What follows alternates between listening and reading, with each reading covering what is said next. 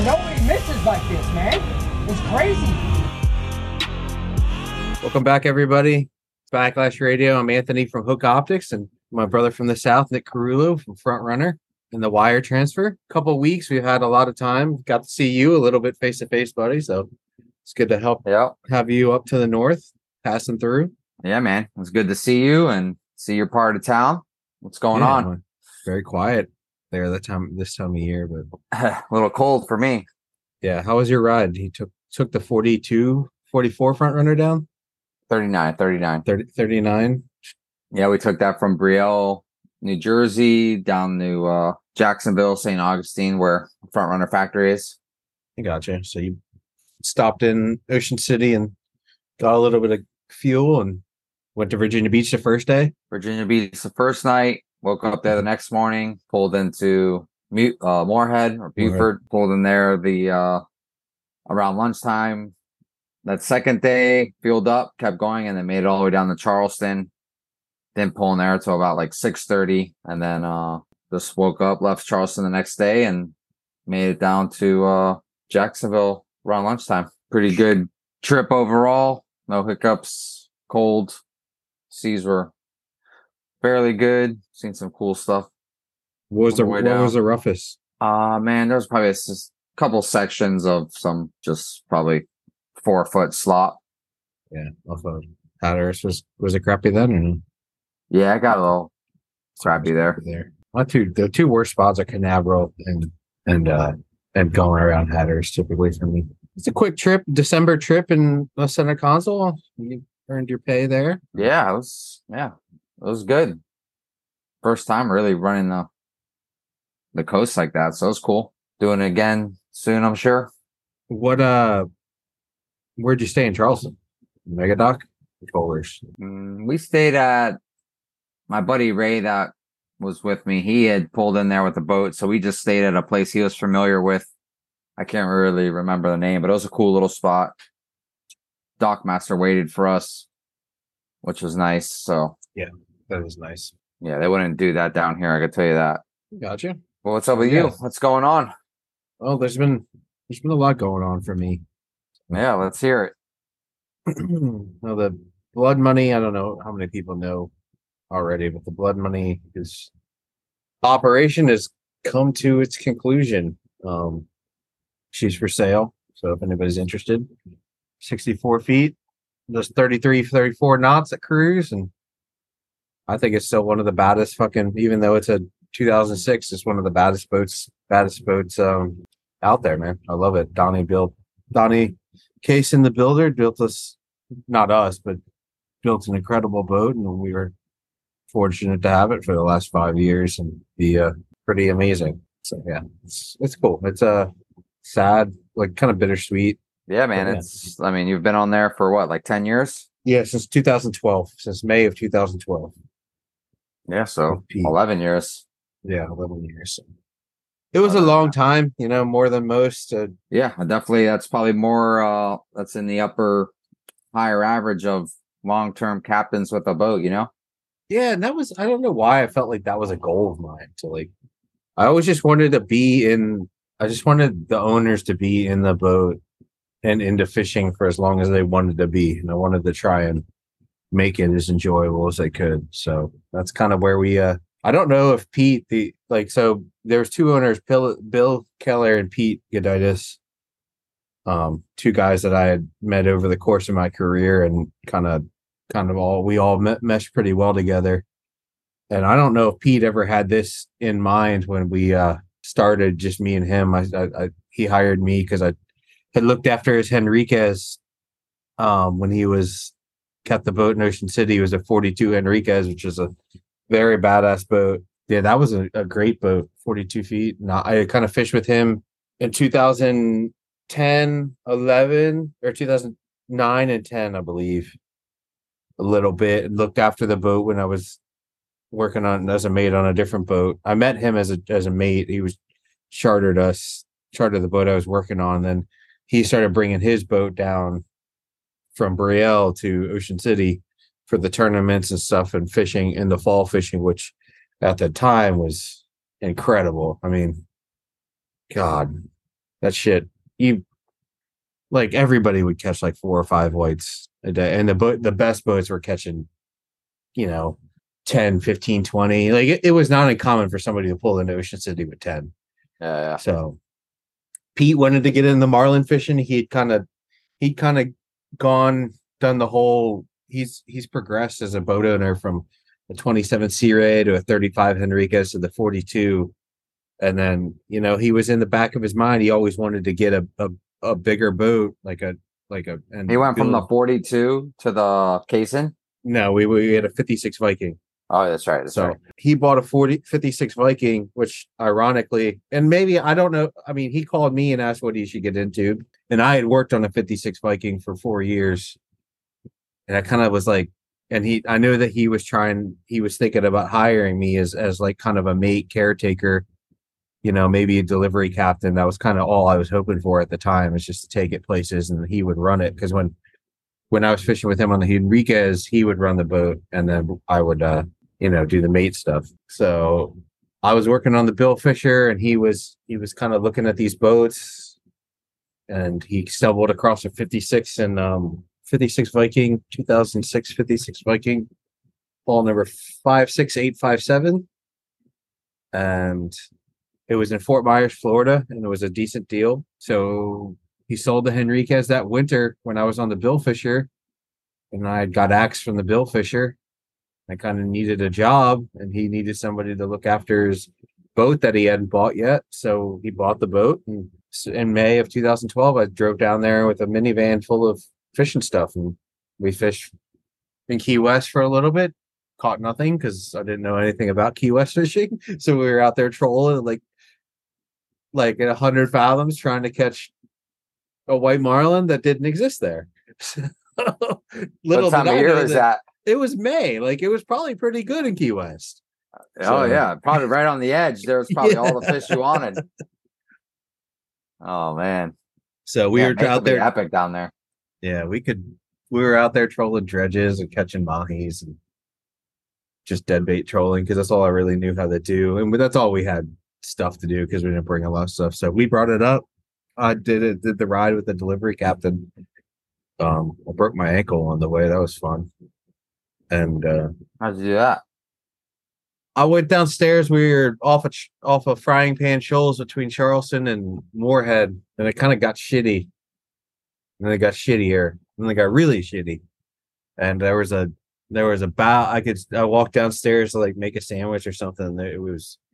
He was probably, I don't know. I run a boat pretty hard, so I'm not saying that he was running the boat too hard, but we were pushing that thing. And I saw the bow, like one of the cabinets doors opening. So I just like ran up and tried to run up there real quick without telling him I was going up there to close it. And I went up there and we went off a wave, and I bounced off the ceiling. I bounced off the floor, and I bounced off the ceiling, and I bounced off the floor again. And I like broke my ankle. Like, I don't know if I sprained my ankle or broke my ankle, but it was fucking horrible.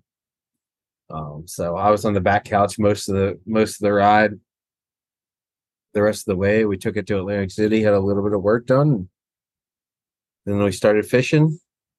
I think our second day ever fishing. Maybe it was our first day. I think it was our first day. We caught a dozen. It was June. Caught a dozen, or our limit of yellowfins. There was only 4 of us on the boat, so that would have been a dozen. And we jumped off a white marlin, and we kind of started from there. And then that was out of Brielle. We brought it back down to Ocean City and started fishing. Fished a little bit. He would run the boat for the first season. He ran the boat all day from the time we left the dock to the back and he would drive down and then drive back, which I thought was a lot, because he lived in Brielle, and Brielle's like a 3.5 hour drive. He drives like a lunatic, so it might be 2.5, 3 hour drive. So the next year we brought the boat to Florida. We did a little bit of sail fishing. We broke an outrigger. Didn't really catch many sailfish. And then we went to Abacos and we did a BBC. We did pretty well. The first day we did a pre-fishing day and caught a blue and a white, and apparently that was pretty good back then. Yeah. Oh yeah. And then we fished the BBC, and that was tough. had a blue marlin eaten by a shark. I'd never seen that. And we caught like a 70 something pound dolphin, which was cool. We won the dolphin money, whatever that was. So that was our first Nice. foray. And then he went to like BOW and he got these like super oversized polyballs. And then he was like, well, I'll see you. And it was like early May. And he was like, I'll see you in Ocean City. And I was like, he's like, I had just got my captain's license. He's like, you can take it home. Find somebody to ride with you. I was like, fuck. All right, here we go. So we left Palm Beach and did the trip. I did the first leg of the trip with a guy named Joseph Albritton.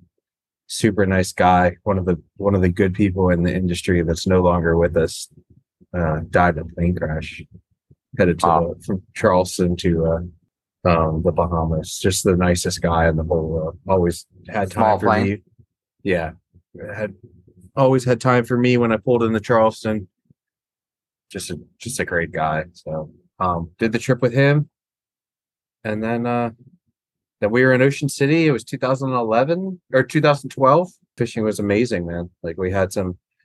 We kind of stumbled upon a really good bite, and then the next day, me and him went fishing, just us two.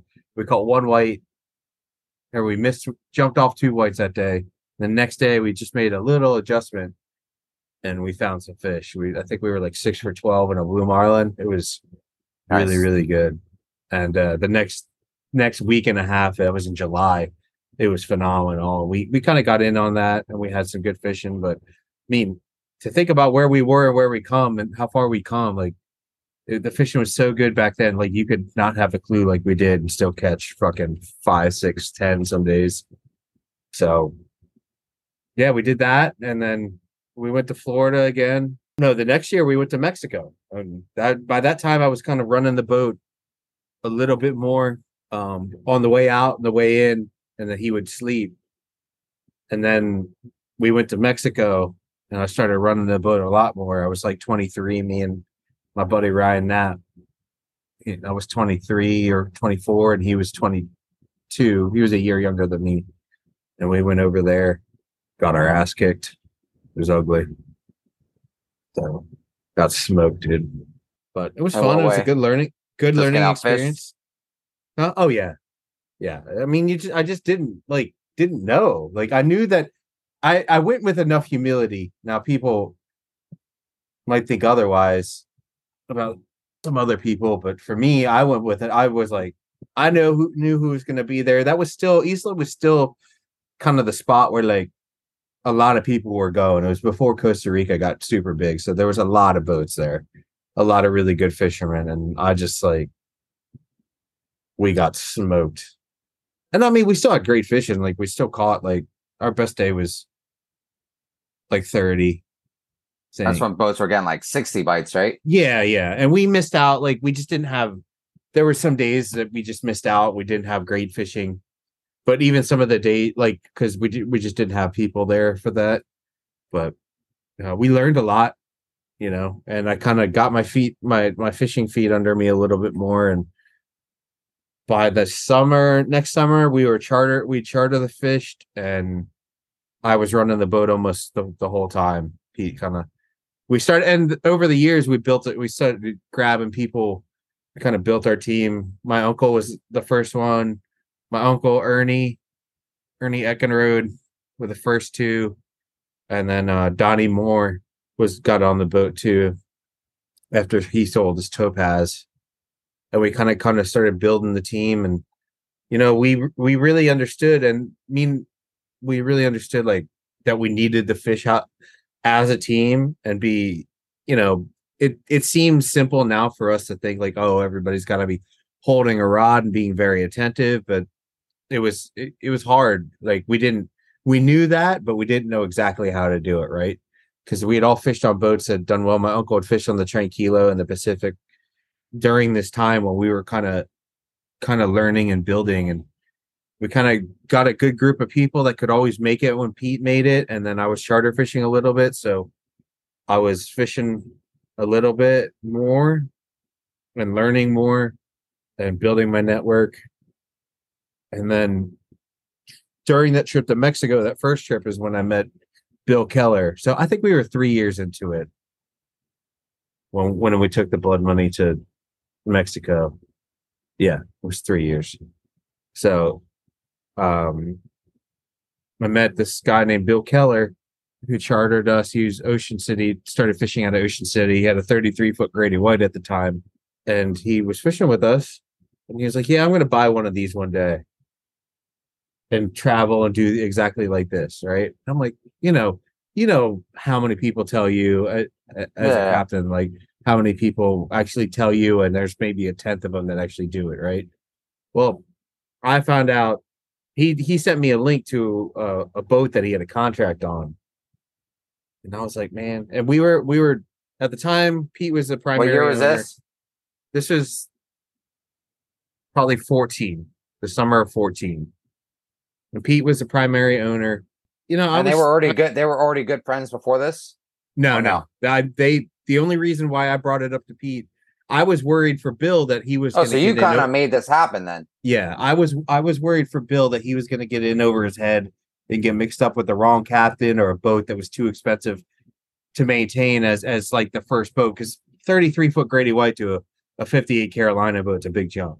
You know, so I was kind of, I kind of was like thinking about how, and I wanted to kind of progress with the program. And Pete, you know, being in his mid 40s at the time, like he's still very involved in his business. So he can't get away as much as he'd like. So, and I was charter fishing, but I didn't want to always take charters because they were hard on the boat. Right. And so, and I wanted to fish just a little bit more. You know, you always want to fish a little bit more.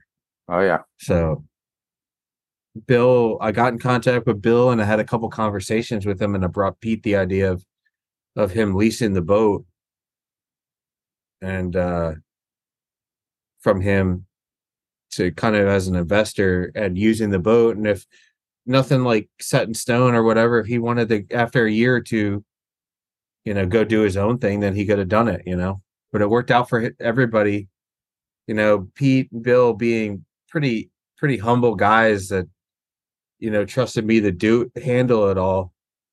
You know, we all worked pretty well together, you know, and I think it took a lot of patience from them with me dealing, having me do it as a young captain. Cause at that time I was still in my 26, 27, I think.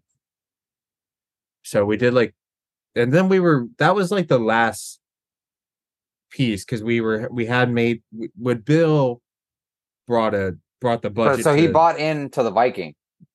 Yeah. So he didn't really buy in. He bought time. This is like 2016. And then when did you get the blood money? So we got the casing boat in the summer of 2018, in July of 2018. Yeah.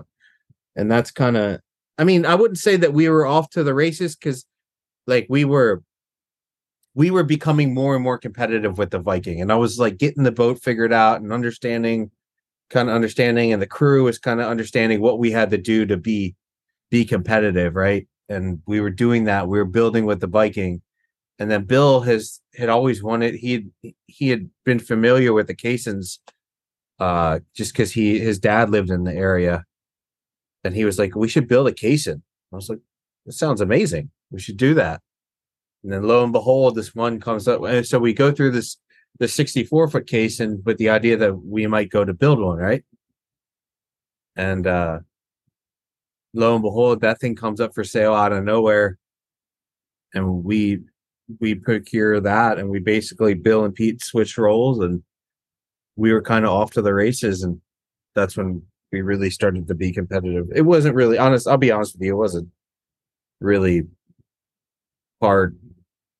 We weren't really competitive until we got the sonar. Like, we were one of the first boats to get it, and I advocated for it on the Viking. And it was such a new technology at the time, because there was only one boat that had it. And I was like advocating for it because I just knew it was going to change the game. And then we got it, and it changed the game. Like, it was, yeah. And I got pretty good with it.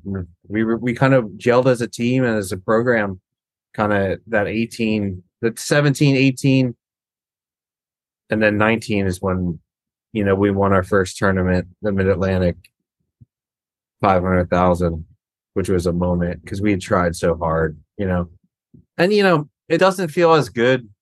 It those tournaments up there, it's so much based on luck, but I felt like we were always in the right spot watching the fucking winner be killed next to us, whether it be a white or a blue, and I felt like we were doing the right things, and it was getting frustrated. And there were so many times there were certain tournaments where we'd watch a winner or somebody have a great day right next to us, or we made so many bad decisions and couldn't convert. We were like wondering like what the fuck all these boats that are successful do, even though I'd fished on a couple good boats out of Ocean City. I mean, I just didn't understand how the captains were thinking at the time, Yeah. So you go through like, and you feel like you have everything I felt like we had everything to compete on the Viking, and then we got the Cason boat, and I felt like we were still competing, right? Like I felt like we definitely had everything to compete then, and then we got the sonar, and then then I was like, okay. And even when we got the sonar, we weren't like smoking everybody. I was just figuring it out the first season, but the second season we had the sonar. Maybe it was the first season, 2000. I think we won the 2019 Mid-Atlantic. And we kind of got lucky. We were finally the lucky ones. And that was a real moment. That was probably a favorite moment of our time on the Bloodmoney. It was like perfect. What'd you catch that tournament? We caught a 91-pound white marlin on the second day and four others. Right. Ernie backlash one on the flat line, the left flat. It was the last fish of the day, but we already had a 90-pounder and caught four others in the boat. But 90-pounder, that's got to feel pretty good. Yeah, I mean, we didn't. They told me I'm not one of those captains that like go down there and measure it, and look at the measurement unless it's like a marginal fish. But when they told me it was like this, can't remember what it was, 72 and a half or something like that. So it was plenty legal. So I was like, it's fucking dead, whatever. So it was legal, and so I didn't need to go down there and measure the length and girth because it was what it was. We were gonna it was weighable, so we took it home and weighed it, and they told me it was 82 pounds with the formula, and they hung it, and it was 91 pounds. And there's a pretty good video of that. And that was a real moment for us, man. Like to finally put in so much work like we had and like just get a little bit better every year, and then have the investment from Bill and with the sonar. And we had Kevin as the mate at the time, Kevin Knotts, who he was a full-time, part-time, he was always had a full-time job, but he was the mate that year. And we had an incredible team. My uncle Bill and Pete, obviously, and then my uncle Bill, Donnie Moore, Ernie Eckenrode, and Zach Smith. And man, all the everybody was there. Moms, girlfriends. It was just a magical time, It was cool. Yeah. It was a real moment. And that was a real moment for you. I mean, running the boat and competing and winning and and that was like, we caught four, and I felt good about that. We caught no better feeling than that. Yeah. It finally, it was just like we had been at the boat since we'd been at it, and we'd been at it since fucking for 7 years at that point. We had nothing to really show for it in the trophy cabinet. There wasn't a trophy cabinet. It was non-existent. I don't think we really believed that. I felt like I was the only one that really believed that at the time that we were really going to get to this point, and it took a lot of patience from myself and Bill and Pete and the rest of the guys. The guys were very patient with me as I was learning, and Bill and Pete funded a lot of my fucking mistakes, running out there, and you fucking go 85, 90 miles, and you get there and you look at it and you just know you're fucked. Yeah. And you can't do nothing about it. You're so far out there in the middle of nowhere. Me and Pete, we loved talking about water and analyzing the water shots and stuff like that, like I still do, right? And over the summer, he calls me every day at 8 morning to talk about who's caught what and where's the water, what have you. And we would do a lot of hero or zero. We would agree upon doing a lot of hero or zero stuff early on in the program, and we didn't really understand consistency and trying to put together, not trying to swing for the fences and catch 100, just go there and, in the Mid-Atlantic, 5-6 is a pretty good day to try to get yourself in those areas. And our thinking changed. And as our network grew and my understanding of the fishing changed, and the Mid-Atlantic was kind of like where it clicked. That season I was understanding things. I felt like I could get bid in a fleet. I was really like away. Yeah. You know how you start to see little things when you're fishing, and they didn't, 2 or 3 years before that, you wouldn't have noticed that little edge. Oh yeah. Little temp change or what have you. So, and that's that Mid-Atlantic, the 2019 Mid-Atlantic, when we won, that's when it clicked. I felt like, and we were off to the races after that. I wouldn't say that, but the Mid-Atlantic, and then I don't think we did any tournaments after the Mid-Atlantic. Maybe I think the 2 other ones that were there were weathered out, but that was a real moment. Everybody was there. We finally won something. We had a fucking giant party on the boat that Friday night of the Mid-Atlantic. I mean, yeah, it was giant. A lot of big bottles of champagne and just a lot of happy people. So yeah, that's awesome. Yeah. So, and then I felt like that's where it clicked, and everybody got confidence. And, the next season we would get on the boat, and, there wouldn't be any questions about where we would go. There was just like, it was like a preconceived notion that we were going to go out there and get them, whether it was a fun day or a tournament or what have you. And that next season, we started off 2020 was COVID, right? We started off in the Jimmy Johnson, and we were very competitive in that. And from then on, I felt like we could win every tournament. We killed and then the Mid-Atlantic, we also killed 2 others the next day. We caught 5 the next day too, that year that we won it. And then we went up to the Jimmy Johnson, did that the inaugural year. And I think we were like 4th overall, and we had caught the 2nd place white marlin. We lost by 1/10 of a pound, where they hang the marlins from the crane. They still do that for that tournament? Yeah.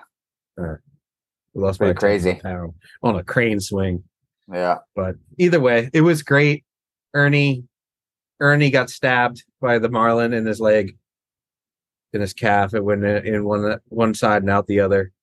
So, jeez. Yeah. So we were doing well in that tournament. And that morning, I don't know where we were, somewhere outside the Toms, the Carteret, and we caught like 5 out of 6 in the first like 2 out by 9:30. We were fucking getting them. And the only other boat there was at the time was the Viking boat. And then we got this round scale spearfish, and he comes in the boat and he fucking goes right through Ernie's leg, right above his Achilles, like where his calf and his Achilles come together. Oh jeez. And I was like, oh my God, there's blood everywhere. There's a great video of it. He goes, "I'll see how it's on my leg." Maybe Rach could put it in here. But yeah, that was so we ran back at 30, 37, 38 knots there. We probably didn't need to do that. The helicopter would have come. In hindsight, we should have just put him on the helicopter and kept getting them. But we ended up doing well. And that was where the confidence like really began. Like, then we were consistent in every tournament we fished for almost the next 2 years, dude. It was fun. Just getting on the boat, because you know me well enough now, and I think the people listening know, like, I'm not the most optimistic, happy-go-lucky person. I can be kind of glass half full. so, and I don't know. I was just like, it's an Ocean City thing. I think like you can't, like, to keep your people humble. They try to humble themselves and just be like this woe is me, can't catch a break, you know, I'm never going to be the one getting them type people. And my mindset set changed, you know, after we won that Mid-Atlantic. I felt like finally, you know, and you know, growing up with on the Viking, like it never really felt like we were going to get on the boat, we were going to get them, you know what I mean? Yeah. Like there was always a lot of opinions about where we should go, and you know, who was catching what and stuff like that. And you know, as we progressed, I was able to learn a lot more. And then like after the Mid-Atlantic win, we started to be consistent in our fun fishing and our charter fishing days. You know, a lot of that didn't happen, and it was just all smiles. And they're just like, everybody's like, where are we going today, Cap? And I would tell them, and they'd be like, all right, well, they're going to be there. I was like, well, I mean, it's not, we don't, you know, if everything I think is right, then we'll be there. But like, it seemed like those guys, once they got a lot of confidence in me, and I got a lot of confidence in myself, I was like pretty, felt pretty good. And then you get down, and then you get on the boat, and you just know that, you know, with the team that we have, and the guys like Donnie, everybody had fished in Los Sueños, and you know, the people that didn't fish in Los Sueños, they were fishing. We all fished that way, like how you had to fish in Los Sueños to be competitive, and all that came together for the next couple years. And you know, I feel like I mean, I wasn't as prolific as you were, because you were dominating, you know, when you won all those jackets and stuff like that. But I mean, I felt like we were in the top 10 of, you know, a lot of the big tournaments around here. And that's dominating.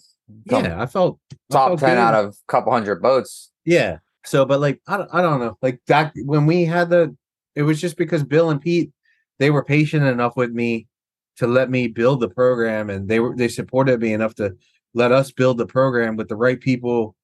And it was just a matter of time. And it's easy to say this now, looking back on it. It was only a matter of time, but it took a long time. And like, people were like, oh man, you have another great day, you're always getting them. I was like, y'all don't remember when I was a fucking 25-year-old fucking nobody, like getting my ass whooped every fucking day? The Bill Fisher, oh, you're just like right next to them.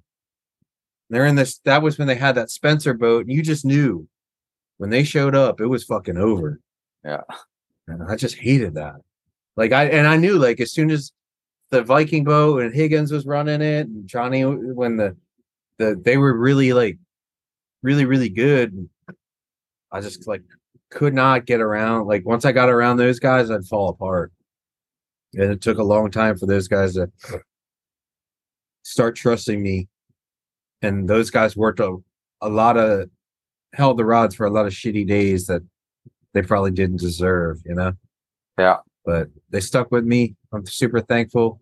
And yeah, when we got the casing boat, we really got it dialed in with the sonar, and I learned how to fish a little bit better with it, and just fish a little bit better overall. We felt really good. And the guys just getting on the boat and just all smiles in the morning, just knowing that we are going to go out there and have a good day. And if we didn't, and we, you know, it was a mistake, and you know, nobody really got too riled up. We started taking ourselves a lot less seriously, like in 1920, like in 1819, we definitely stopped taking ourselves, and maybe I just stopped taking myself so fucking seriously, and just started enjoying it a little bit better. It was a special time and a special group of people. I'll never forget it. Like, they're all my best friends still. I mean, I'm super thankful for, in that 2020 year, it felt so good to be one of those guys, you know. I never thought I'd get there. I never thought that we'd get there. You know, I thought the boat was going to get there before I did. I just thought I'd get fired, or they'd get tired of me, or I'd fucking just give up fishing, and then somebody else would take it over and go kick ass, you know, because I had everything.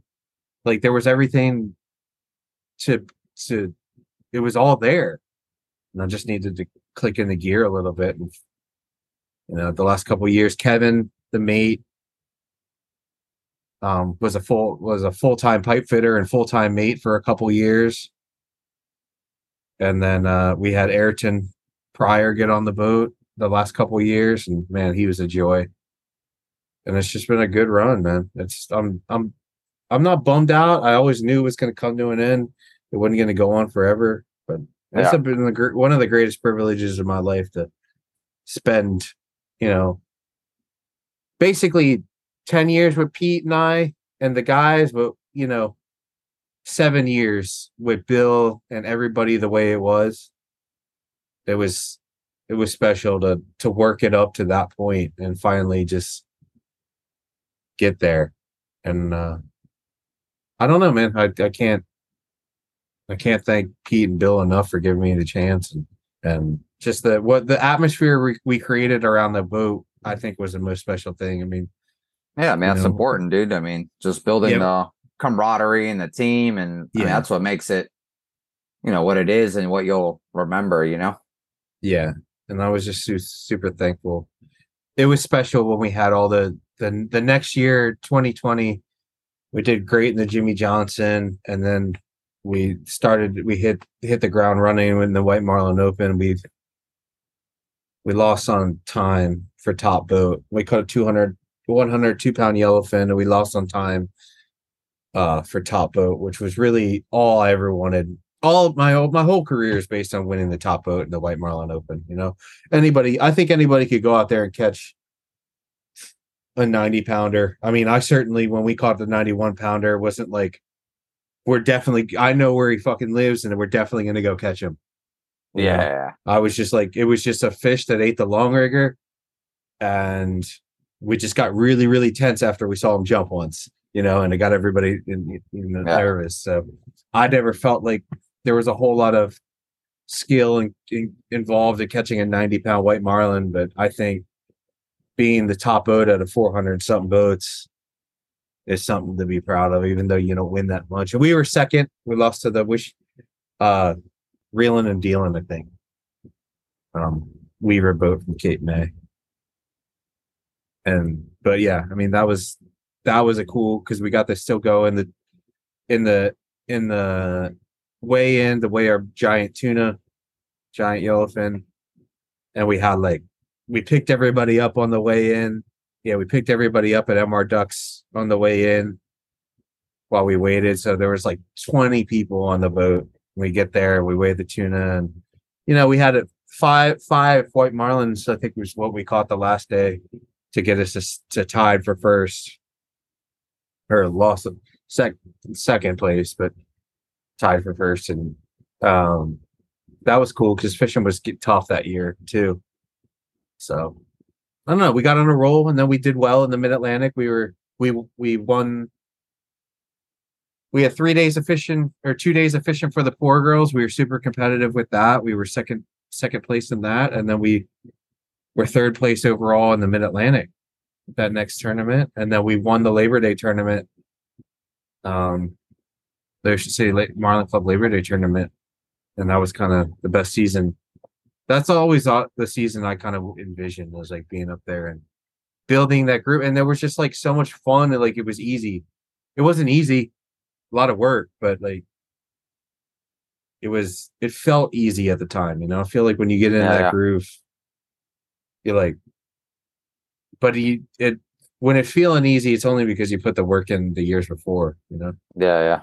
So, well, how do you think now? Like, obviously it's a scary transition, going into something new, but how do you feel? You think transitioning to, whatever the next program is, and being able to put together a good team, now that you've kind of done it, you did it from scratch, now to wherever you go, doing that again and building that same just camaraderie and team atmosphere and stuff. Like, yeah, I'm excited for the challenge, but I'm pretty terrified at the same time, because having Bill and Pete be the main obviously the owners of the boat, and having them kind of be a little bit, they gave me a lot of leeway and a lot of rope, sometimes probably enough to hang myself with, but they trusted me, from the very beginning, and they were patient with me. And I'm scared. I'm nervous that maybe I get in with people that, they see what we did on the Blood Money and think like, oh man, he can just get on the boat and make it happen. And they don't realize that it takes 6, 7 guys and 2 good mates to really make it happen, in the cockpit, not missing any fish and, and not being rattled on the first day when you don't really do that well. There was years after the first day where I'd mind fuck myself so much that, that we never recovered. And now like having the belief from the guys and from the owners that like we can recover, like we just go again, and I feel like having, I don't know, I'm pretty scared, dude. I'm not like scared, like, but I just think that I hope that wherever I end up, they don't think that it's just gonna be like I get on the boat and that's like that. Maybe if I get lucky and there's an established program and for some reason I find myself on the right boat and everything else is in play, then like already inserted and put together, and I can just jump in there and mesh. But I just don't think that's how it works. There's going to be challenges. I think I'm a little bit more prepared for it now, but I'll be honest, I'm pretty scared. I mean, I had a lot of leeway with the boat. Pete and Bill really didn't bother me. I would say they've been like they just let me do my thing because they knew it was all going to be ready to rock. If they had questions, I answered them. So I'm excited because maybe I get to go some places and build my skill a little bit more in some other places that I haven't been to or been in a while, and get to know some different people. There's lots of boats on the dock, and I fished on a lot, thankfully, as a guest or a sonar guy or stuff. So, but I don't know. It's going to be difficult to recreate what we got going, what we had there. It's special. Yeah, but it's going to make you. Yeah, but it's just going to make you a better captain overall in the end game. Yeah. I mean, just challenging yourself to basically, get outside your comfort zone again and, do it again with new people, new boat, new program. And it'll overall, in a couple of years, you'll be like, damn, like now look where we it's going to take a couple years, and I'm fine with that. I'm ready for that next challenge. I feel like I'm prepared mentally. Like I can, things that would bother me or, would mess the whole day up now. We had one day in the DR where my mate Nathan threw a fucking rod in the water with a blue marlin attached to it. I was like, all right, just break out another rod. Get it? Years ago, that would have ruined the day, Yeah. And he didn't throw it, Nathan. If he hears this, he didn't throw it. It was a mistake. It's something that just happens, but that sort of stuff, I would have freaked out instead.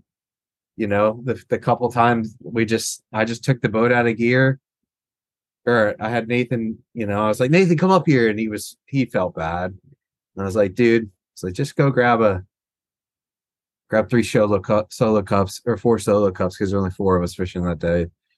Grab a bottle, just all pour us a shot and kind of, we'll have a hard reset here. And we did. Like that was kind of that sort of stuff that would have ruined my day. And the guys I grew up fishing with, that something like that would have ruined the day. And now I have enough perspective now to know that like we're not out here saving lives, and having real shit go on. Granted, now we can have real shit go on. It's been documented well, some of the shit that I found myself in on the Blood Money, but in the grand scheme of things, what we're doing is just out there trying to have a good time and maybe be competitive. Yeah. So I'm more set for, depending on like if I get on a program that's like really hard charging and has a high standard, if I don't hit the ground running, then I can deal with that. And then if I have another program where maybe we're building something and we're getting the bites and we're missing fish, it's just part of it. I'm not going to lose my shit over it like I would have when I was a kid. I mean, in 2017, 16 or 17, I remember we had everything. That was the first year where we really had like 2 mates and everybody holding a rod, anglers, and we were We even had a tower guy, and God, we were fucking them off, and we were getting bites, and like we just couldn't get it to click. It's just one of the you were just beating our. It was like we went from all right getting more to not being able to get the bites to getting bites now. Then we weren't converting, and shit was going wrong, and then I had a fucking meltdown like a fucking child. Yeah, during the Mid Atlantic, and them two sat me down. I knew when Bill and Pete both called me together when they were already on the phone, it was either a really good thing or a really bad thing. yeah. They could have fired me then, and I think that crossed their minds 2 or 3 times, but they were patient with me, and super thankful for that. And, yeah, so I don't know. I'm more prepared. I'm excited, but I'm terrified at the same time. So different boat. I've only really fished on 2 boats, ran 2 boats in my entire life. That Viking, which was that was like the best boat to be a 23, 24-year-old captain on. Because you just call the factory and you're just like, oh, just do this. You might need to change this, and you just do it. There's no paint work. It's all gel coat. It's pretty tough. Gel coat's pretty tough if you take care of it. Yeah. Everything's labeled. Then we got on the casing boat, and there was a lot of owners, and there's a lot of derelict wires and stuff like that. Yeah. But it was the right progression for me. I'm super thankful for it. And I'm excited for the new chapter. New chapter. But I can't say that I'm not like. It's just bittersweet, Yeah, absolutely. I mean, that's normal. Because like I was talking to Pete's girlfriend, who's been with him since a little bit before I started working on the boat before. So she's been my pal. Lucy and Lisa, Bill's wife, and Donnie Moore, Heather, and all the wives, everybody and girlfriends have been like it was like a big family for a long time, man. It was really, really special. I don't know if I'll ever get anything like that again. If I do, it'll be another great blessing. But my brother and my father fished with me a lot. I had one of the greatest days of my career out there. Bill, we were right there at the top of the Marlin Club. Another dream of mine was to win the top boat for the seasonal Marlin clubs, and I got to do an overnighter when Bill was always nice enough, and Pete was too, that if there was fishing available and the guys wanted to use the boat, or if I could get a crew together, they let me take the boat, and that's fucking on an overnighter. It's pretty cool. Oh yeah. Had one of the best trips of my life with my family, my brother, my mom, my dad, Ayrton, Nathan, my uncle Bill. It was perfect, man. Yeah, whole squad. Yeah. And so you'll never forget those days. Yeah, dude. It's just in the boat, like I said, the boat. I mean, I don't know if you saw it too much up close, but it's an aggressive looking boat. It just looks like a weapon, dude. And it is. Yeah. So I'm gonna miss the boat. I'm gonna miss the program. I'm gonna miss 2 guys that really supported me over the years, and the rest of the guys in the cockpit. Donnie, Ernie, Uncle Bill, Zach, Kevin, Ayrton. There's a team full of killers there for a little bit. Nobody really missed that much. Yeah. And all the everybody, that came along with them. The parties after some of those tournaments we were successful, where I would just sit on the dock and not participate and just look at it and be like, finally, we're fucking doing it. Yeah. And see everybody having a great time after a great tournament. Even if we didn't win like all the money that we should have, or win top boat, or we just 3rd place, whatever, it was something to celebrate. And years at the beginning, it was like we didn't even know where to start, Yeah. So I don't know. Super thankful. You'll do it again, bro. You did it once. You'll do it again. But it was fun. I loved it. And like I said, the level of patience that everybody showed with me as I was this shithead kid that thought he knew more than he did was amazing. And I'm thankful for that. So But yeah. Now on to the next thing. So if anybody needs a 64 case and the baddest boat on the planet, well, not the baddest boat on the planet, but pretty badass boat for being built in 2006. Damn, you getting paid by casing?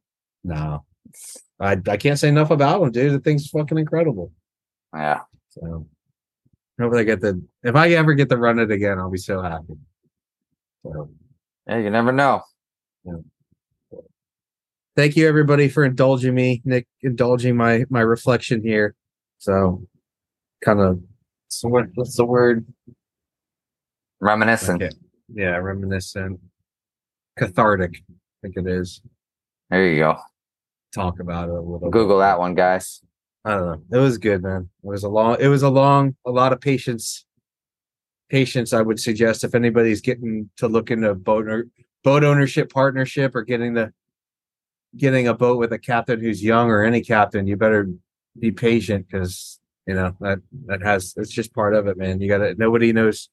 This is not an exact science, this fishing thing. And when you get hot, it seems so easy, but you don't really think about what all the shit you have to deal with when you didn't have a clue, Yeah.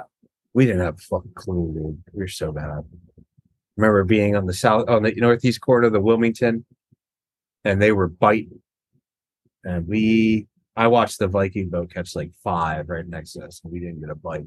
And it seemed like they were so far from where we were that I don't even think they looked at. I don't know if they even knew we were there. You ever been like in a fleet getting sacked up so bad that the best boats, you're like, do they even know we're there here? And like, if they do, they don't even mind that you're there because they don't. They don't. They're just in their own thing. They're like, oh well, let's grab your popcorn and watch the show. Yeah, that's basically. I swear that like back then, that was the. Don't worry, I've watched plenty of shows. That was the John Duffy, Ryan Higgins show for the longest time, and Keith Greenberg was really good then. I mean, they're still all really good, but John doesn't run the Bill Fisher anymore, and Ryan doesn't run the Viking boat anymore. Yeah, I've seen Ryan put on some shows. Oh my god! Even down here, dude, he's up and down the coast, dude. Yeah. Yeah, I just would see those boats in that echelon and be like, man, just one day, one thing could happen. It kind of all worked out. Yeah, super thankful. Thanks for indulging me, everybody. And I didn't cry. I was kind of hoping it was going to cry when we hang up. Yeah, I was kind of thinking it was going to end differently, but I don't know. I don't have any. I'm just thankful that I had the time with my team, and thankful for Pete and Bill for putting up with me for so long. So, well, I'm sure they're just as thankful. Thank you, everybody, for listening to my reflection. Thanks for listening, Nick. Yeah, thanks for sharing. And we'll be interested to be talking about what's next for you. Yeah, so we'll talk. Be some good times. Try and crank out a couple more pods here this week, hopefully, guys. So we apologize. Just been a lot going on. Thanks, bro. Appreciate it. Thank you, buddy. Thanks, everybody, for listening. Please, getting to be the holiday season, please check out Hook Optics. Yeah, get some glasses. I also have to thank Bill and Pete for always being open to having a Hook Optics flag and being a big part of building our brand. I think that what we did on the Bloodmoney had a lot to do with it, and I'm super thankful for them being encouraging about that because I know other people wouldn't. So, yeah, I'm thankful. So, thanks everybody.